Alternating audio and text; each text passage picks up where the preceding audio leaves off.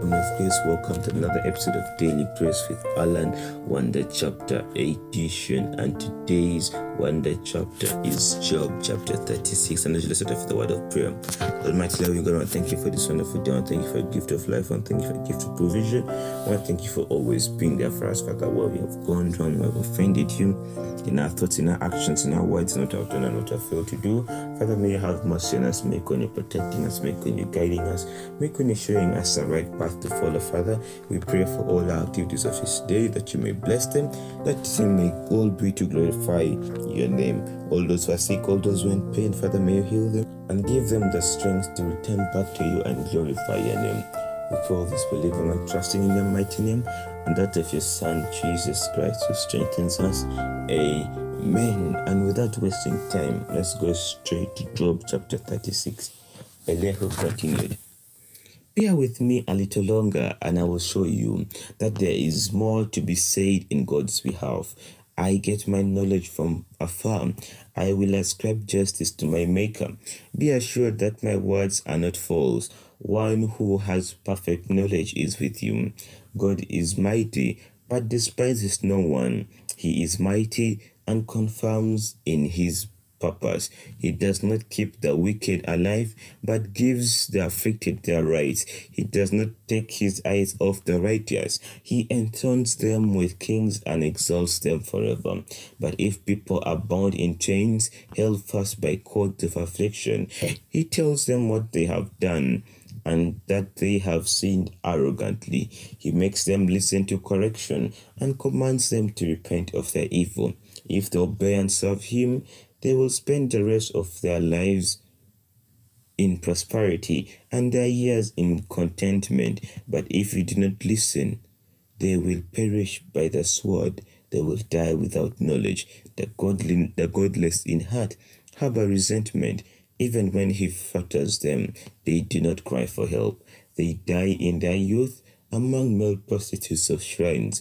But those who suffer, he delivers in their suffering. He speaks to them in their affliction. He is wooing you from the jaws of distress to a spacious place free from restriction, to the comfort of your table laden with choice food. But now you are laden with the judgment due to the wicked judgment and justice that have taken hold of you. Be careful that no one entices you by richness. Do not let a large bribe turn you aside.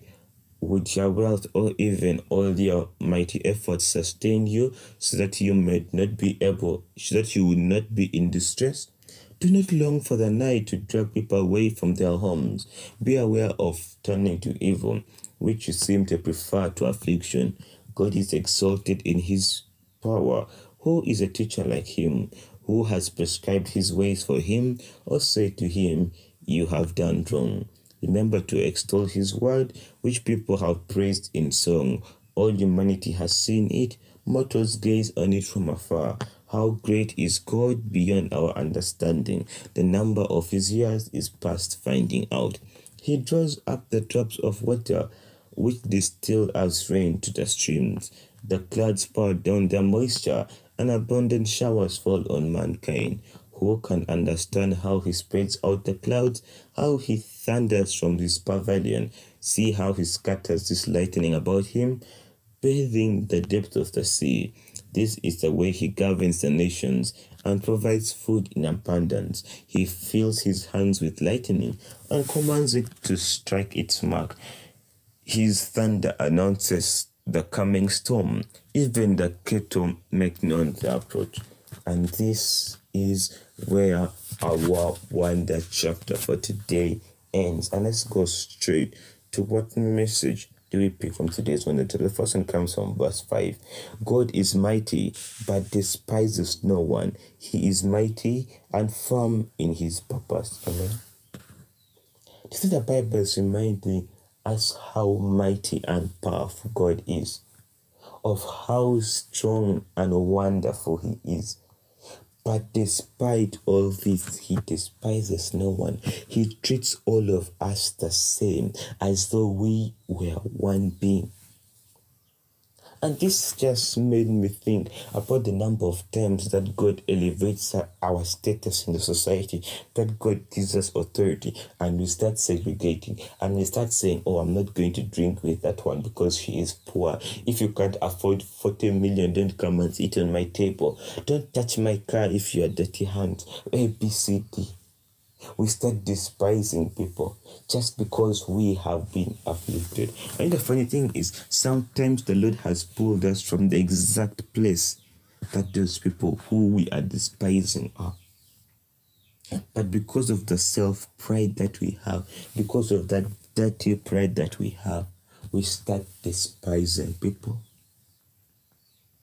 The question is, why? Why? Do you think God is happy when He uplifts you, and instead of you uplifting others, you are despising them?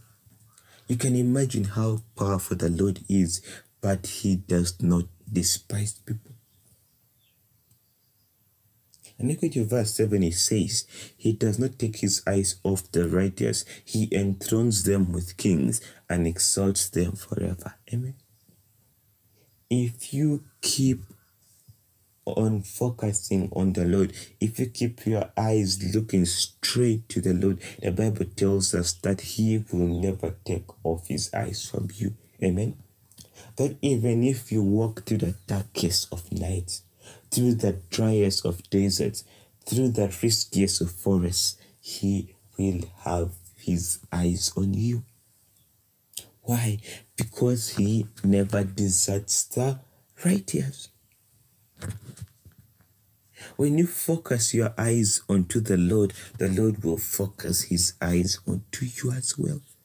I'm now going to verse 11. It says, if they obey and serve Him, they will spend the rest of their days in prosperity and their years in contentment. Amen. Do you want to spend the rest of your days in prosperity? Do you want to be contented with what you have? The Bible today is telling us in verse 11, then obey and serve God. Obey and serve God. That's the magic. There's no secret. And in the same vein, verse 12 tells us, but if they do not listen, they will perish by the sword and die without knowledge. Amen. The choice is yours. God will never force you. Do you want to perish without knowledge? Then don't seek God. Then disobey Him. And you see what will happen. And last, when you go to verse 31, it tells us, this is the way He governs the nation and provides food in abundance. And provides food in abundance. Is there something that you are lacking? Is there something that you need? Then go to God. Go and ask the Lord, because He gives in abundance. He will make your cup overflow. Why are you running around looking for earthly solutions? Why are you looking for temporary solutions when God can give you a permanent solution?